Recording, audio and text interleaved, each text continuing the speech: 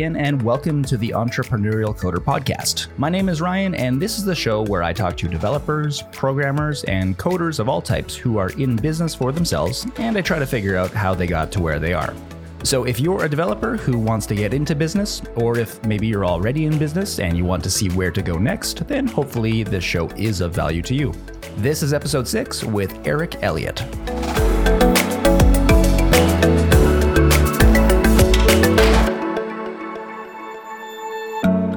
My guest today is Elliott. Eric is a distributed systems expert and author of the books Programming JavaScript Applications and Composing Software. He builds and advises development teams for crypto projects and has contributed to software experiences for Adobe Systems, Zumba Fitness, The Wall Street Journal, ESPN, BBC, and top recording artists including Usher, Frank Ocean, Metallica, and many more. He spends most of his time in San Francisco with the most beautiful woman in the world. Eric, welcome to the show. Thank you. I'm glad to be here. So I'd love to chat about some of the stuff that you've done, including some of these clients that you've served, people like Usher, Frank Ocean, and Metallica. Can you tell me a little bit about your experiences with them and what you did? So, I was working at a company. So that was one of those issues where one of those situations where I took a job with somebody and I was working at a company where we built software for bands, and that eventually became YouTube artist pages. So it was fun. I got to see lots of interesting bands come through the office and visit us, and we got some really cool instrument demos from instrument manufacturers and stuff like that. That was a lot of fun. That's great. And so did you ever get to meet any of these people? Any bands like Metallica? I didn't meet Metallica, but I met a lot of interesting bands. Yeah. That's great. And so I understand you've got a music background. One thing I've always been curious about, because I've talked to a lot of developers who are musicians. And what is your take on this? I don't know what the data says, but in my mind, there are a large amount of developers who are also musicians. Is there anything about playing music, anything about musicality in general that has tie-ins to the development world? Maybe just in the way that our minds work even? What do you think about that? Yeah, I actually wrote a blog post on this topic because we noticed, my wife and I noticed that a lot of the developers that we talk to are also musicians. And I did a little research on the topic, and I discovered that the areas of the brain activated by music are the same areas of the brain activated by programming and looking at source code and stuff like that. And it turns out that musician develops an enhanced sense of working memory. Not that they get lots of extra slots of working memory in their brains, but they have a better capability of chunking things into their working memory and being more efficient about how it's used. And it turns out that software developers develop that same kind of skill. There's also a lot of other interesting correlations. More areas of your brain get activated at the same time when you're making music, and those same areas of your brain get activated at the same time when you're working on code. So there's an interesting correlation, and I think that music is really about mathematical structure. And when you think about it, so is code a lot, right? Yeah, absolutely. So even just a function call, right, is you're using algebraic substitution.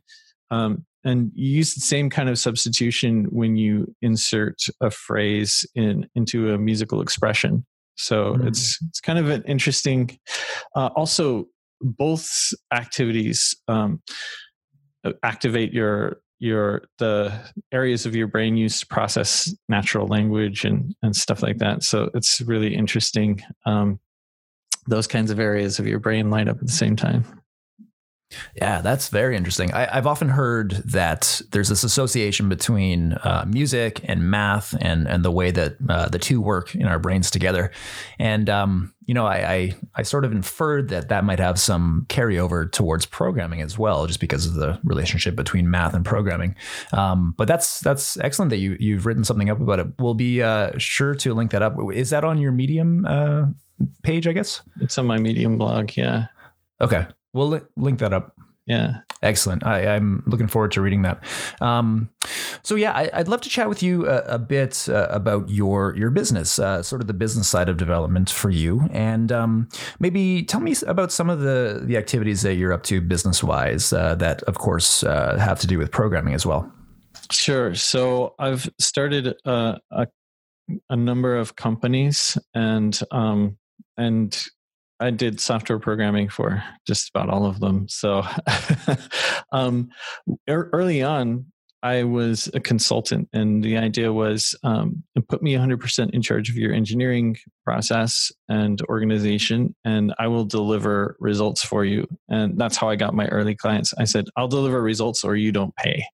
Right? Interesting. Okay. So that helped me get early clients, get my foot in the door with little local companies. And then as I succeeded in that, I actually delivered results and helped those companies grow and become big, successful companies. They got acquired, got merged into like great big Fortune 500 companies. And pretty soon I was consulting with bigger companies and doing some more things like that. And then I took a job. I took a series of jobs for a little while.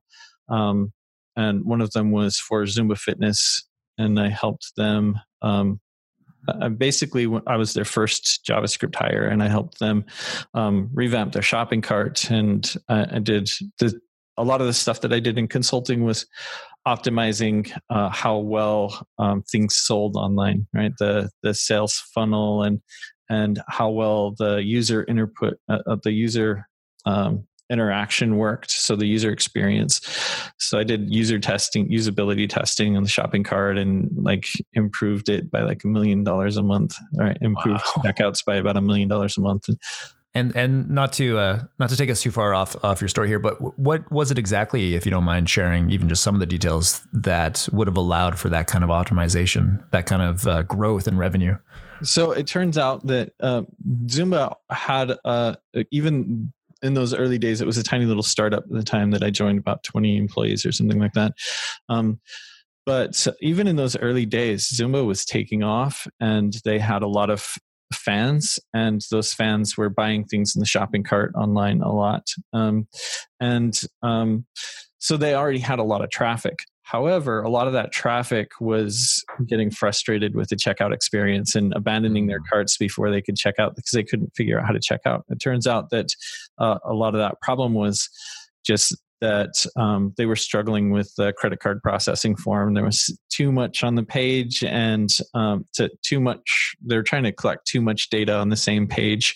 And if they made a mistake anywhere, they would just refuse to move on to the next thing, and they would get frustrated. They wouldn't see the errors, and they would get frustrated. Right. So what I did was I made the error time reporting real time. So I'd monitor the status of whether or not a field was filled out correctly in real time. And I brought up an alert right where the error was made at the time it was made. Right.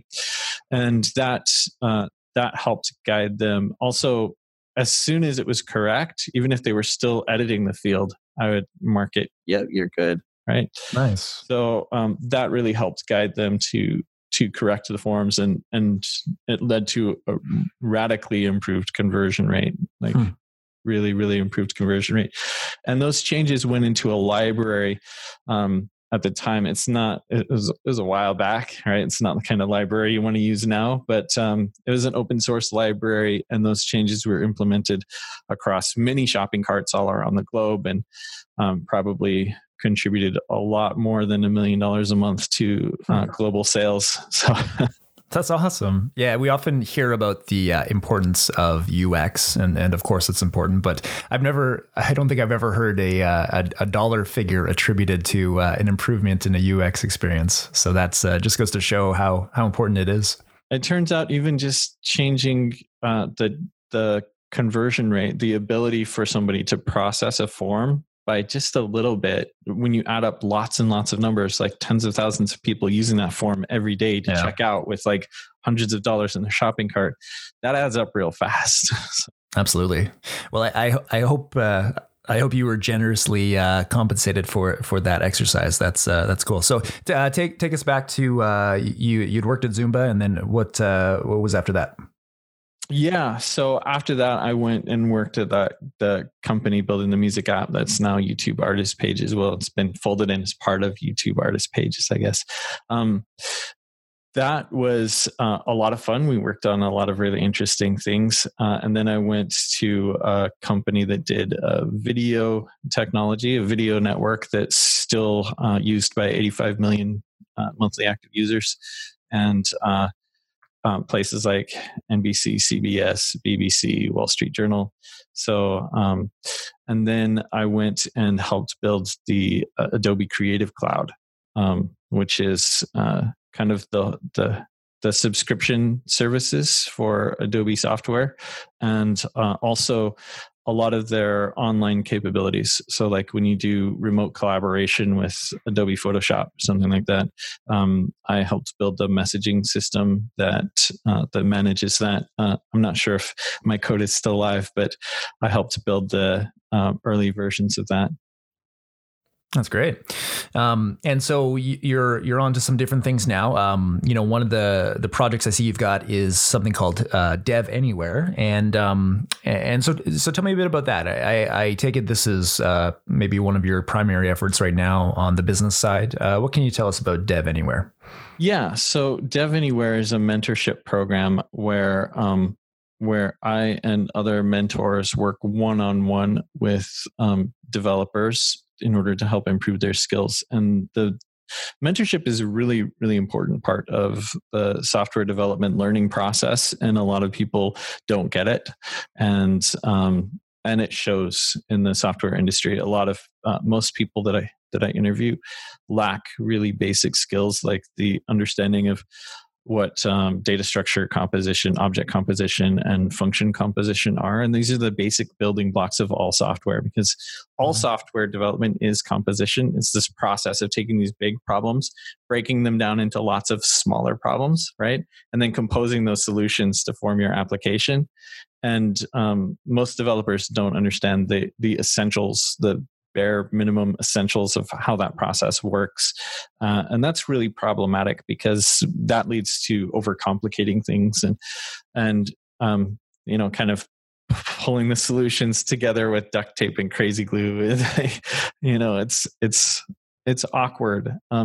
So mentorship can really solve that issue and get into the fundamentals and basics of here's how software development works, and this is what functional programming is all about, and here's how you do object composition, and teaching. It turns out that teaching those basic techniques radically improves software development skill sets for even people who've been working in the industry for a decade or more than a decade. And people who have computer science backgrounds from places like Stanford, right? They can radically improve their software development skill set in just a few months with a good mentor. So we spend a little bit of time on that. But I also build other software that is ours that we own, and I also have done technical advising for companies and things like that. So that's nice. That's great. That Dev Anywhere definitely sounds very exciting. We'll link that up in the show notes, and I'm curious to take a look myself. One thing that I wonder about the model with Dev Anywhere is the mentorship model is one-on-one for the most part. I would assume for most mentorship scenarios, unless it's kind of some kind of group mentorship. Yeah, and so. Where does the advantage to that kind of model come in that leads you to offer a model like that rather than maybe some kind of big course where maybe you've got something pre-recorded by authors where they can distribute the same kind of information just to a larger audience? What's your thought on that? Sure. So we do both, right? I also have ericelliottjs.com where there's video lessons available and people can move at their own pace and work on their own. And a lot of people who like the self-taught kind of approach will take that. And it's also a lot less expensive than paying a mentorship subscription, because with a mentorship subscription, you have to pay for somebody's time. And the people who are mentoring are senior level developers, and their time is valuable, right? So some people will prefer that approach, and that's fine. So we have something for them too.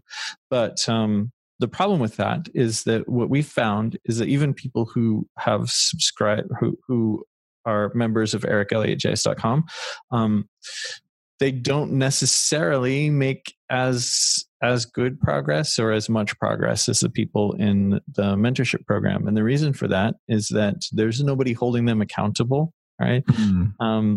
There's nobody making sure that they really did understand what they just read or they just watched, the video that they just watched, and helping them overcome the difficulties, the topics that they're struggling with grasping. So for instance, a video can't realize you're struggling with something and stop and try to explain it a different way, right? Whereas with a mentor, you can get that.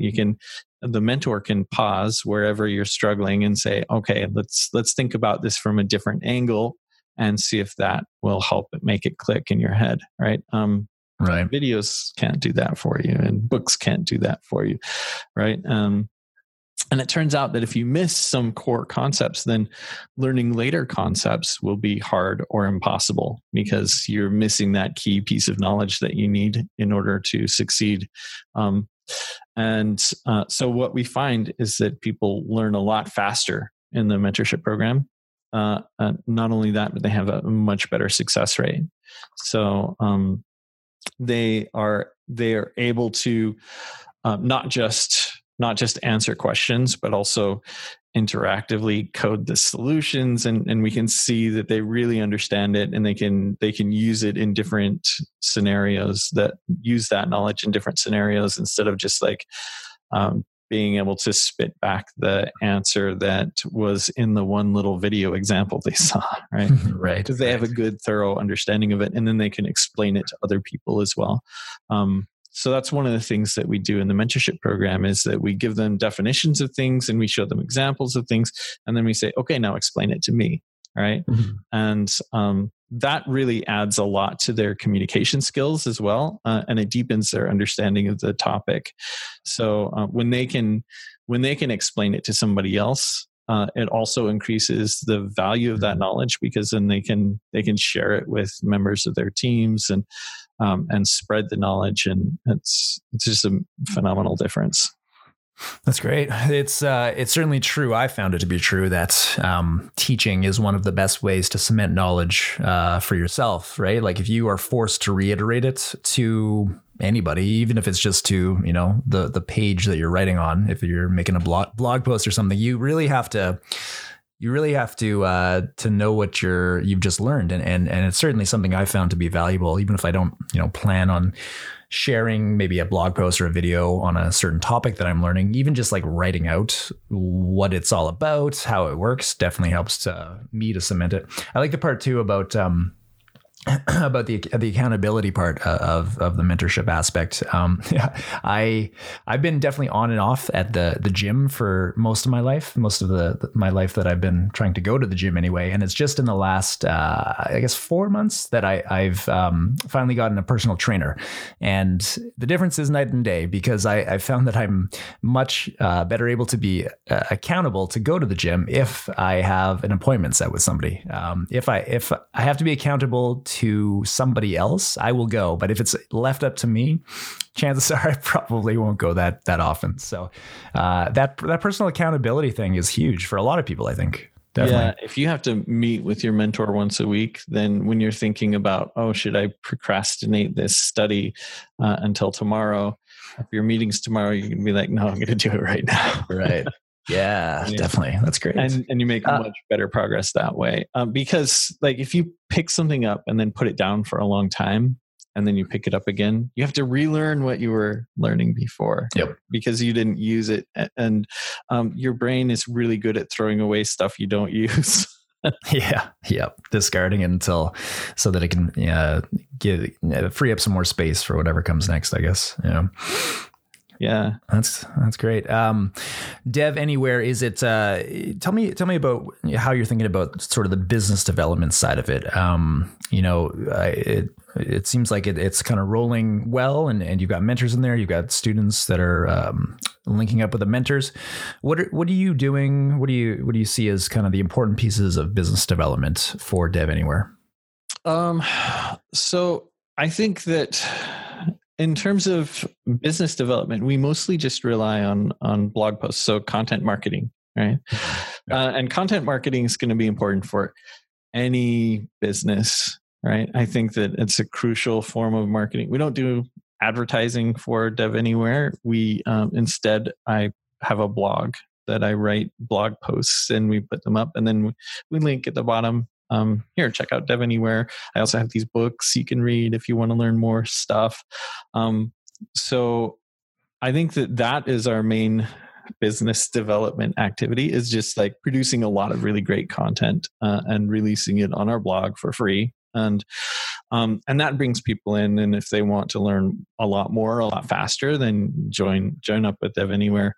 And I think that's a crucial piece of marketing that a lot of people don't get right.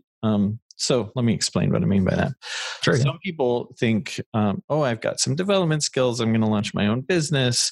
And they don't really understand how to market that business. There's a couple of approaches. You can spend a whole bunch of money on advertising, right? And that's interruption marketing, right? Nobody wants to be looking at advertising. Your introduction to that person is, I'm interrupting you at a time you did not ask for, right? And here's my big ad, right? Or you can write some articles and appear in somebody's newsfeed as content that they're interested in, right? And they can jump in there. A lot of the mistakes that, or one of the biggest mistakes that people make is maybe they're just getting started. And they think, I'm going to write a blog post, right? So they do that, but maybe they haven't put in the time to really learn the topic before they do that. So for instance, I worked professionally as a developer for more than a decade before I wrote my first blog post on software development, right? So at that stage, I'd already put in way more than 10,000 hours doing the thing, and I was already pretty good at it. And I'd also done a lot of writing before, right? And a lot of the blog posts I see popping up are from people who've maybe been in it less than a year, and they're just getting started. And I think that some people have this expectation that it's going to be this big success right away. I'm going to write some blog posts that's going to bring some traffic in, and that's going to send some sales my way. That didn't even happen for me after I'd been working in it for 10 years, right? It took me, I think my blog was going for a couple of years before it really took off. And then it exploded. So it's like a 10-year overnight success, right? Right. Yep. So, and that's the way that it's going to be for most people. When you do get into content marketing, you're going to realize that it takes a little while for people to trust your content and trust that you know what you're talking about, and for you to establish a brand in this space, right? And everybody is a brand, right? Whether they realize it or not, you're a brand. You can either accept it and work with it and make it work for you, or you can deny it and pretend, we're all just people. We're all just humans. Well, humans relate to each other, right? Mm-hmm. And humans develop relationships with each other. And the relationship in that other person's mind about who you are, what you are, is your brand. And it's not just that one person, right? It's the relationship that the whole crowd has. Right. And there's a great... there's a great Seth Godin quote, and I wouldn't know the quote like verbatim or anything, but it's something along the lines of like, well, what is your personal brand? People ask that. What is your personal brand? What is anybody's personal brand? And it's something along the lines of your personal brand is what people say about you, what the community says about you, right? It's not about some kind of logo you develop for yourself as, an independent business person, anything like that. It's really like what people say about you at the end of the day. So yeah, it's like the crowd impression of who and what you are. And you can develop that in positive ways by having a really great logo and presenting yourself well online, right? And that can really help things, right? And there's it takes time to develop. It takes a lot of touch points before someone will even remember your name, right? Mm-hmm. It takes a lot. They're not gonna rush to your blog post if they've never seen your name before. Then it's just another title in this list of titles of things that they could click on, right? So you have to write about interesting, relevant things that people are interested in learning about.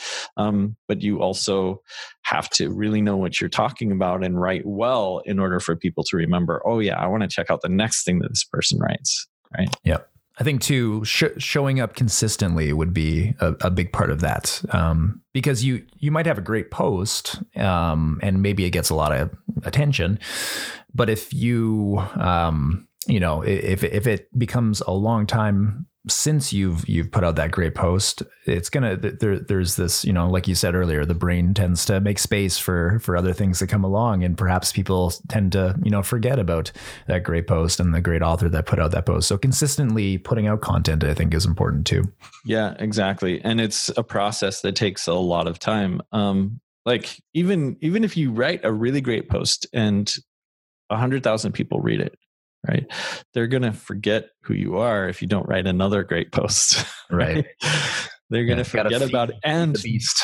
Yeah. And you'll get most of those hits at the beginning, right? And maybe if you're really lucky, it'll rank in Google, and then you'll get a couple hundred here and there as time goes on, right?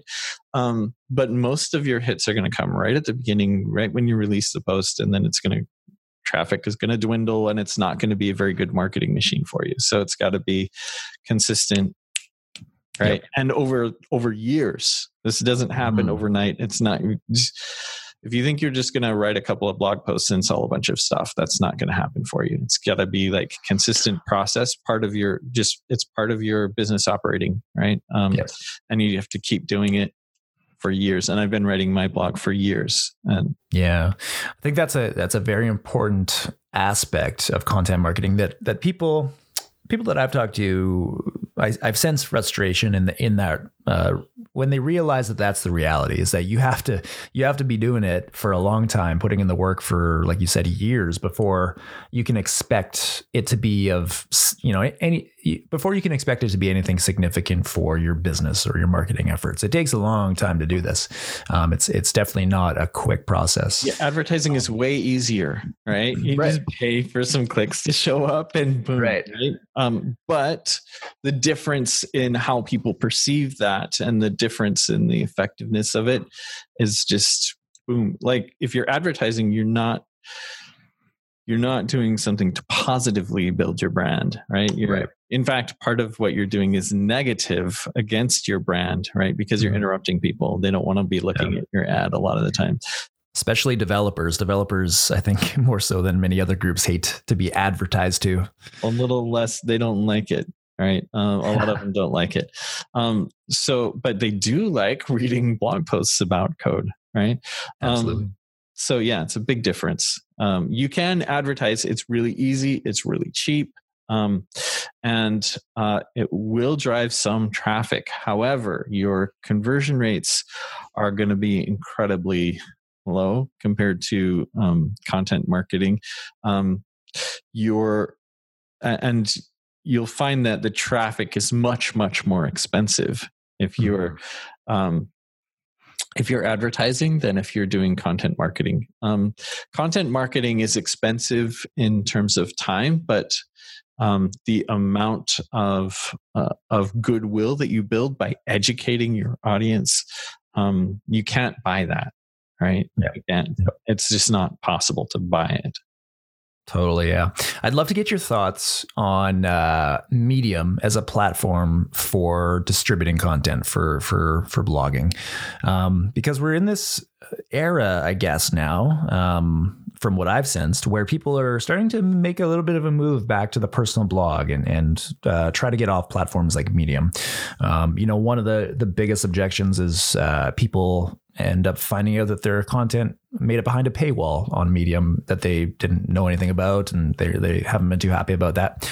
And you post on Medium quite a bit. I take it that it's your primary sort of spot to post. What are your thoughts on Medium and where we're at with Medium these days? So what Medium has done that is going to be really hard for you to do on your personal blog is they've built this recommendation. It's a social network. It's not just a blog, a place to post stuff, right? It's a social network. Right. And they have these recommendation features in Medium. And about half of my blog traffic comes from inside Medium. And that's a big deal. It's a big deal because it's not just half of the traffic, but half of the discovery is happening inside of Medium. Half of people being introduced to your blog in the first place is happening inside of Medium.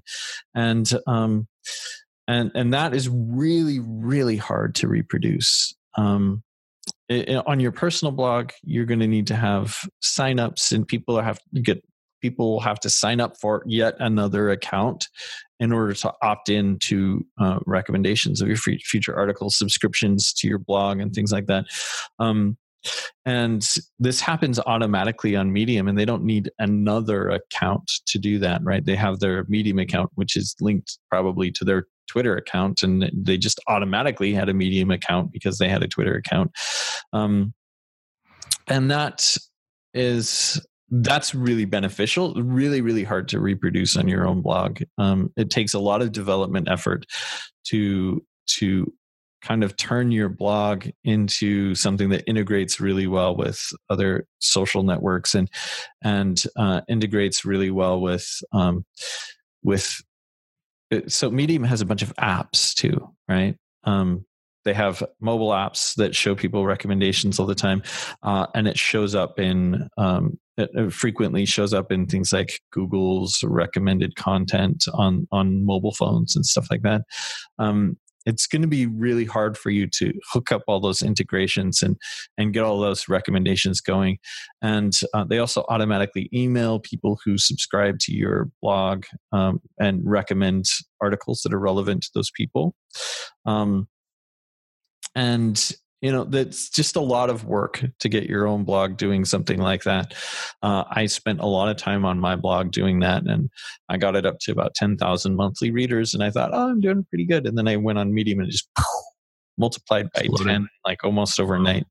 So it's a really big deal, really, really big difference. The advantage of doing it on your own blog is you are in control. And the problem with doing it on Medium is that they can take all that away, right? Yep. Anytime. And they're kind of doing that by kind of forcing the paywall on people. And I'm not a huge fan of the paywall thing. Have you been hit by that at all, where your stuff has made it behind the paywall?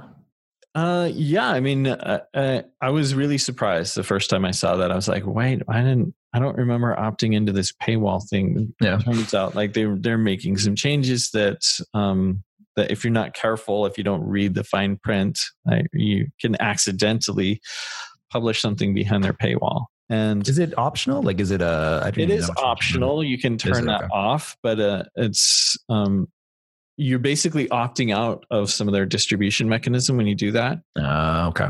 And it's really, it's an awkward situation. I wish that Medium gave authors more control. Like if I could get all those great features and pay for that distribution, like if I could just like pay a monthly fee, I would totally do that. Right. So that my readers don't have to.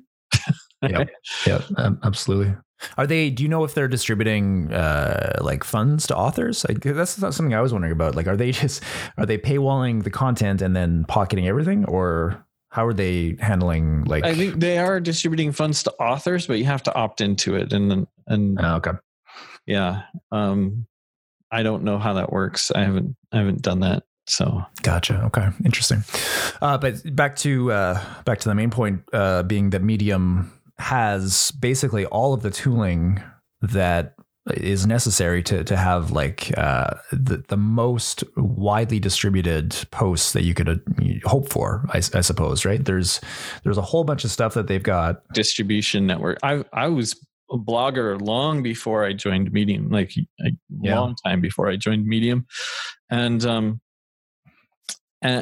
I was doing all those RSS publishing things and linking up to a bunch of RSS networks in the early days of blogging and stuff like that. I never got anywhere near the amount of sharing and referrals and stuff like that I get from Medium. Not even close. And I was actively hooking into like all those things, the link sharing systems and stuff like that. I was actively working on that, like just pounding on that distribution thing to try to get more traffic, and they just blew that all away.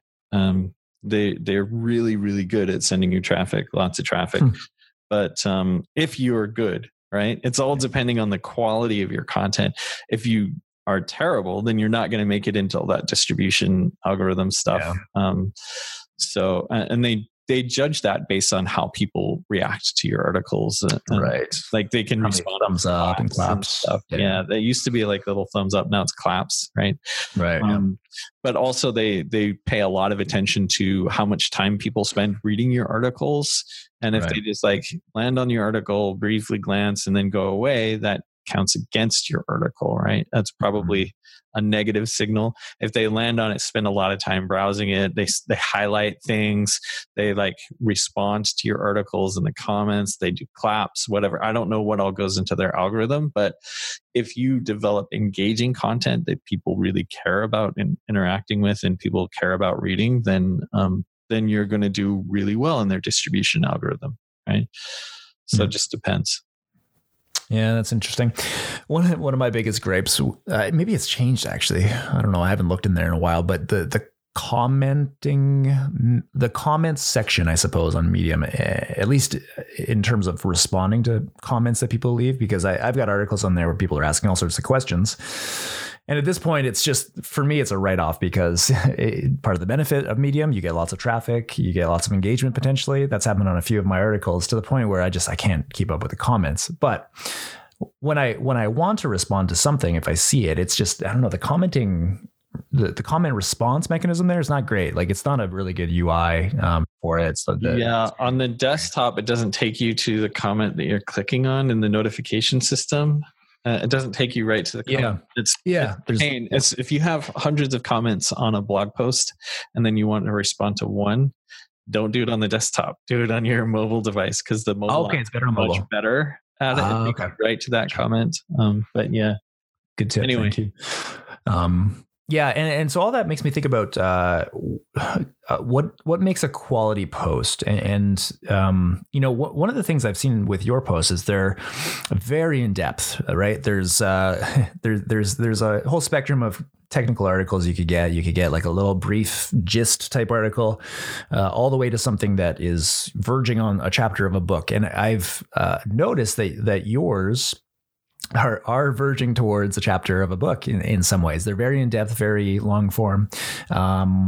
So I wonder, what is your thought on kind of like what makes a good quality article? Is it length? Is it depth? Is it something in between? What do you think?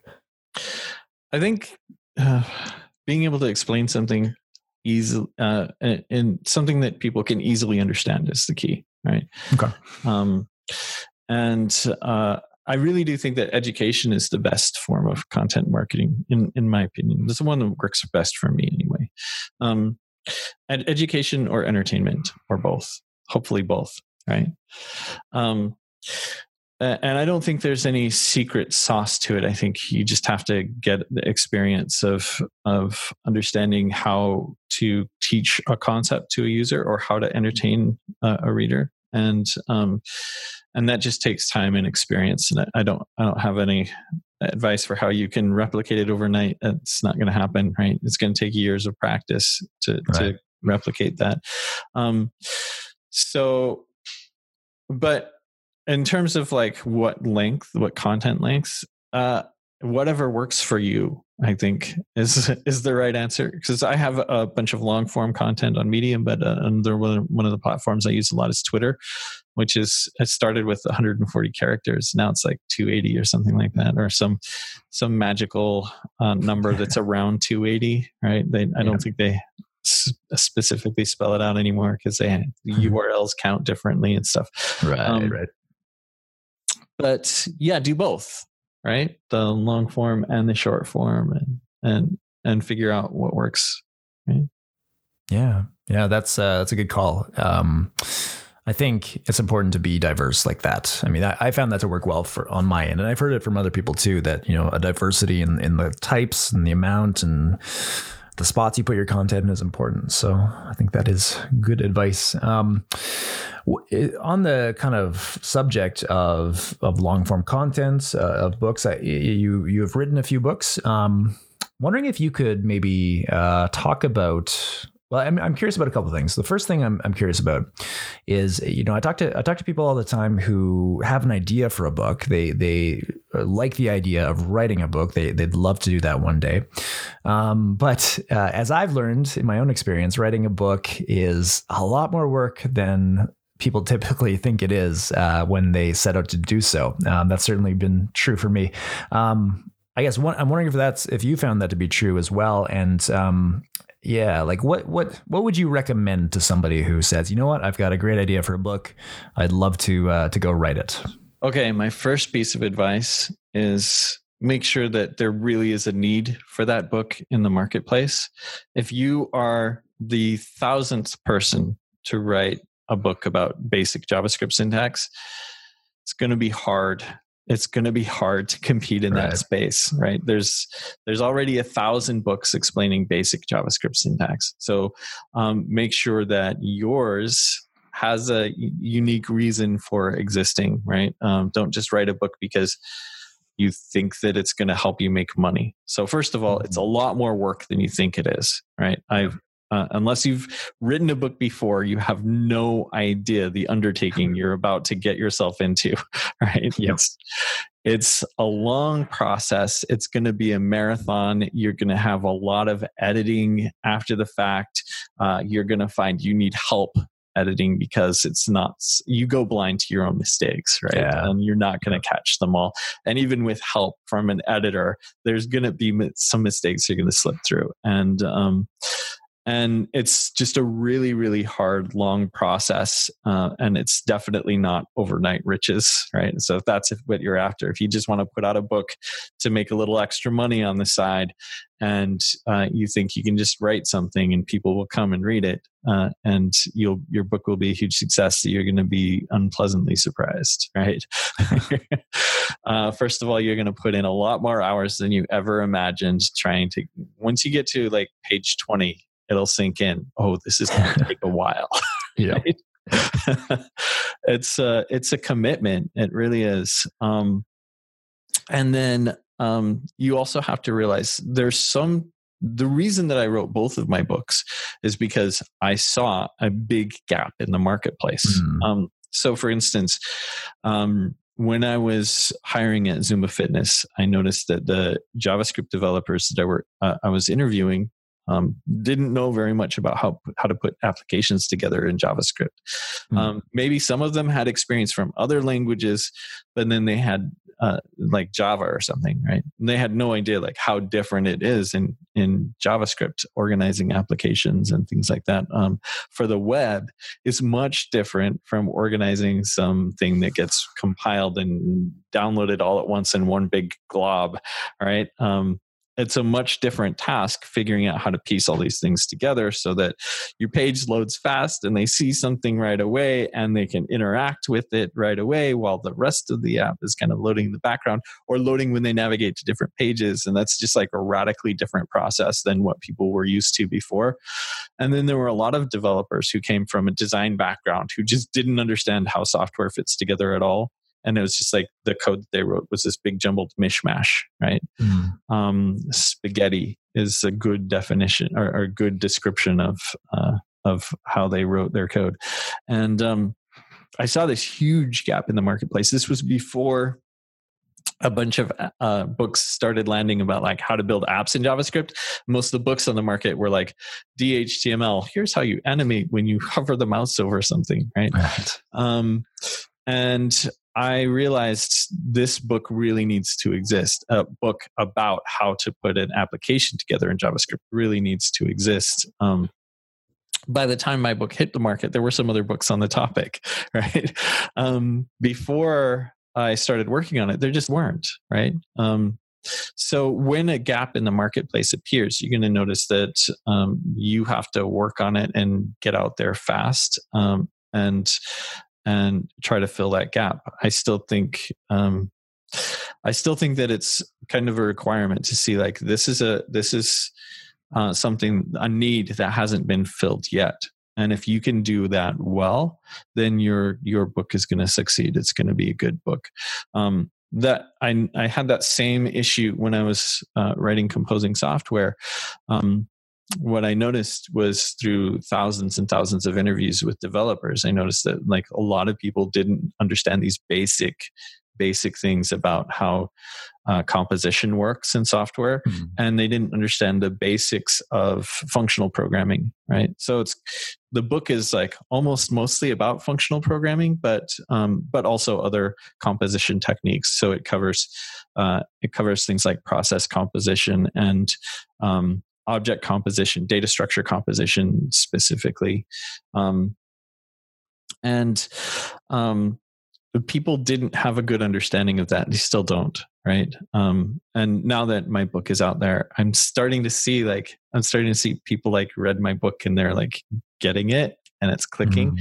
And the overall quality of knowledge in the ecosystem is picking up after that, right? So what I noticed is like there's this big gap in understanding that needs to be filled. And I noticed that by talking to a lot of developers, right? What do you think that is? Why is it that gap exists? That's something that I generally sense about the JavaScript community in general. And I sense like you do that it's that knowledge gap is being filled. But, I think there's, when people talk about functional programming, especially, it's kind of easy to see where people are maybe coming to it fresh and maybe they haven't explored functional programming before. And so things like composition maybe aren't well understood, like you say. What is it that causes that gap? I think a lot of it was people got away from it for a long time. There were some programming languages that became really popular that kind of ignored these topics. So C came from a completely different, like very imperative way of doing things, imperative and kind of procedural, right, way of doing things, and that's the bottom up approach, right, to software development. And then we had Alan Kay created Smalltalk in the 70s, right, and Alan Kay and a team of other people created Smalltalk, and that became a very influential programming language, and that introduced a lot of people to the concept of objects, and then these object-oriented programming languages started popping up, right? So languages like C++, like Java, Objective-C appeared. Objective-C appeared first on the next computing systems that were they were the computers that Steve Jobs developed while he was out of Apple, right? Shortly for a little while, and And so those languages kind of ignored functional programming. They did not have first-class functions, and that made working with functions a lot harder than it was in programs in languages like Lisp, right? I had the advantage of having a background in computer graphics. My first programming job was graphics programming, and a lot of the graphics applications, graphic editor applications, had a Lisp embedded in them, Auto Lisp, because they wanted to be compatible with AutoCAD, which was a very popular computer-aided drafting software, right? So I had the advantage of learning functional programming pretty early in my career, and having that in my tool shed, right? And that was a really great advantage for me. But when I realized, for a long time, I thought this is just how you program graphics, right? I didn't realize you could structure whole applications using functional programming concepts until much later in my career. Until I got deep into JavaScript. I was even coding in JavaScript for a long time before I realized this is a functional language and I can do functional stuff in it, right? It's a multi-paradigm language, so you can do functional or object-oriented or procedural or kind of almost whatever you want, right? In terms of all the popular paradigms, all the really mainstream paradigms. But for a long time, I didn't realize that JavaScript was functional at all until I read Doug Crockford's book, the Good Parts. And then I was like, the light bulb went on. I was like, Lisp. I have a Lisp in the browser. I didn't even realize it, right? Something right. Like Lisp anyway. Lisp without the cool recursion, right? Yeah, for me, it was like this, just going back to the ideas from Smalltalk and Alan Kay, and realizing that we can do functional programming and object-oriented programming. And now suddenly JavaScript is like this magical, much more powerful language than I ever realized it was. And so for me, it's a lot of times the language that you're using becomes the language that you think in, right? Mm-hmm. And that can be a good thing or a bad thing. And in some cases, it's a bad thing, because if you're programming in a language that ignores all those ideas, then you're not thinking in terms of things that could be very helpful to you, mm-hmm. right? And in the process of composing software, I actually spoke to Alan Kay, got some feedback from him on like, how should I talk about these things? And so you'll find in the book, there's actually some historical context that goes along with how we approach talking about object-oriented programming and how we approach talking about functional programming in the book. We look at the historical perspective. Where did these ideas originate from? How were they discovered by the early innovators, and so on? And I tried to bring that approach to give you a more holistic understanding of how software development has evolved over the years and how thinking about those things has evolved. So I think that a lot of people have misunderstandings about functional programming because there just hasn't been a lot of writing on the topic for the last, for 30 years. There wasn't a lot of good writing on the topic of functional programming. And that's because a lot of people were obsessed with Java and object-oriented programming languages like C++ and stuff like that for far, far too long. It was just like not a big topic. And now there's like this wave of people discovering functional programming, for many of them for the first time. And meanwhile, it's been dominated by academia for the last 30 years, which means that everybody writing on it, well, not everybody, but most of the people writing on the topic were in like PhD math programs and stuff like that, right? And it shows in the available material online. If you go to Wikipedia and look up the term functor, you're going to be scared away very quickly. Most people will be, it's going to chase you away. Functor is a really, really simple concept. It's like anything. It's a functor data structure is a data structure that supports the map operation, right? Mm-hmm. Like array.map, mm-hmm. right? It's not that hard. But if you go to functor on Wikipedia, be prepared. It's going to chase you away. Whoever wrote the Wikipedia entry for that, or many people perhaps, maybe their content marketing skills need to be upped a little bit. Well, not just the content marketing skill. They have this. They're obviously writing about it from a math perspective, and category theory and abstract algebra perspectives, and they're not realizing maybe there are other audiences who care about this. Right. Exactly. And those other audiences don't have the same background that they have in math and abstract math and category theory. And so I kind of wrote my book with the idea of I'm speaking to programmers who maybe don't know category theory, right?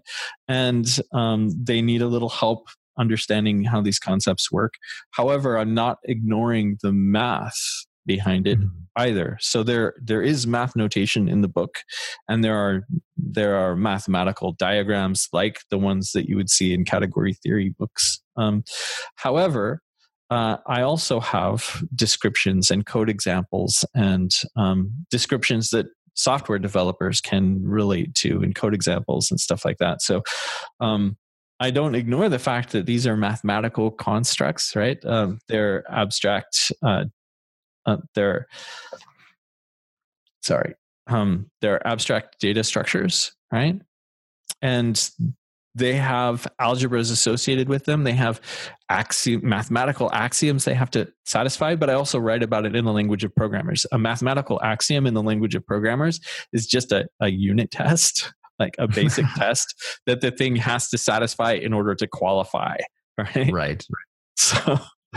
So mathematician will say axiom. I'll say you can write unit tests to test these axioms, right? That's basically what an axiom is. It's like a unit test for math, right? That's great. Oh man, yeah. It sounds like you're really kind of bringing together both sides in a way that most programmers can understand, right? It's not discounting the importance of all the substructure behind functional programming and composition, but it's making the data accessible, I think, by the sounds of it, right? You're really making the information consumable to those who need it most, right? So that's great, man. Yeah, like if you Google for category theory, you're going to find a bunch of stuff that's really, really dense and really, really mathematical and hard to apply to real life. Right. But if you look in my book, you'll see like a category is kind of like a type, and a morphism is kind of like a function, and I don't just say kind of like, I also like relate them to very more specific categories. So there's a category of types and functions, and there's a category of that category of types and functions can be lifted into a category which just wraps an array around those things or something like that, right? So and then the functor is the mapping of functions from the category of types and functions into the category of things inside of arrays, right? Right. And then the map operation just handles these conversions. And I explain things in those terms where people can really, everybody in programming knows what a type is and what a function is. And now they have this kind of mental framework for what is an object and morphism in category theory, because they say these things map to each other, right? They're related to each other in some way, right? And if you tried to go and study category theory terms on Wikipedia, you're not going to get that, right? And that chases a lot of people away from functional programming, I think.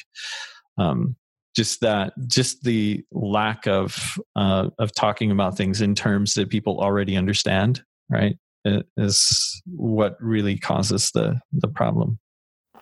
Man, I'm excited to check out your book, and we'll definitely link it up in the show notes so that everyone can check it out as well. It's probably a good spot to start wrapping up. One thing I'm curious about your perspective on as we do wrap up is, for anybody who's listening who maybe they're not in business yet, but they want to get into business of some sort, what's a good first step? Because you've delved into business in many different ways. I mean, you're an author, you sell sell basically a service that allows people to link up with mentors. You've done consulting. There's all sorts of stuff that you're into business wise. If somebody kind of knows that, man, I want to be my own boss, but I don't know exactly what to do. What's your advice for programmers in that boat? For programmers trying to get into business, first, make sure that there's a need in the market. Like I was talking about when I was talking about writing a book, make sure you're filling a real need in the marketplace. And there, you might think that that there are there's so many apps have been written that there's no new apps to write, right? But technology changes really rapidly. Like we're currently entering into like a completely new paradigm for developing applications on the internet.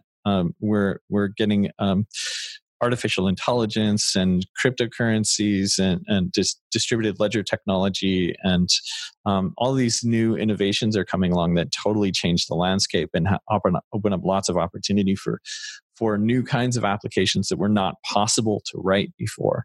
And that's kind of what happens as technology progresses. We can build on top of the innovations that came before and find new things. So first of all, make sure you're solving a real problem in the market, right?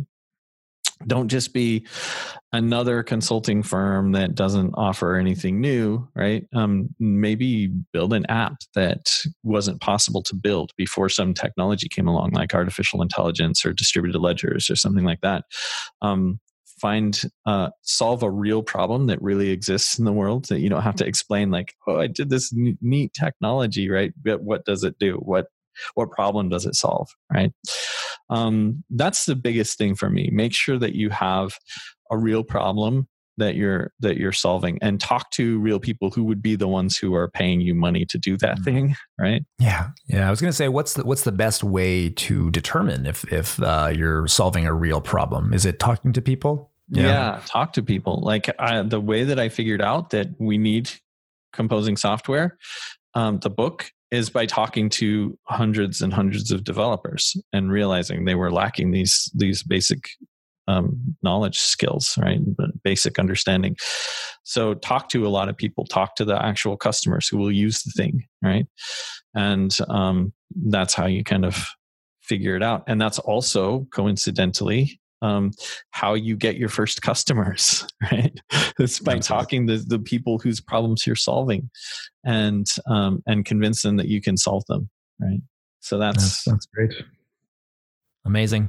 Well, listen, I've very much enjoyed our conversation today. I know there's a whole bunch of other stuff that you're into as well. So, maybe we could have a round 2 sometime and delve into the crypto stuff that I know that you're into as well.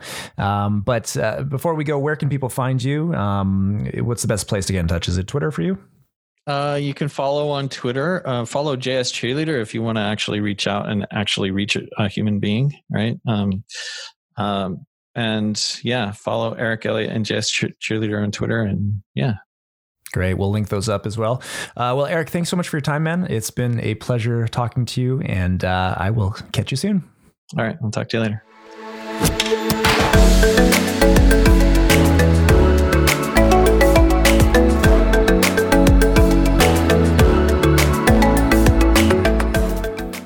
Thank you so much for tuning in to the Entrepreneurial Coder podcast today. You can find links to all the resources that Eric mentioned at ecpodcast.io. If you've got any feedback about the show, if you'd like to suggest a future guest, or if you just want to say hi, I'd love to hear from you. You can say hi on Twitter at twitter.com/coderpodcast. And if you like the show and you feel so inclined, it would be great if you could leave a review and subscribe. And if not, no hard feelings. Until next time, happy hacking.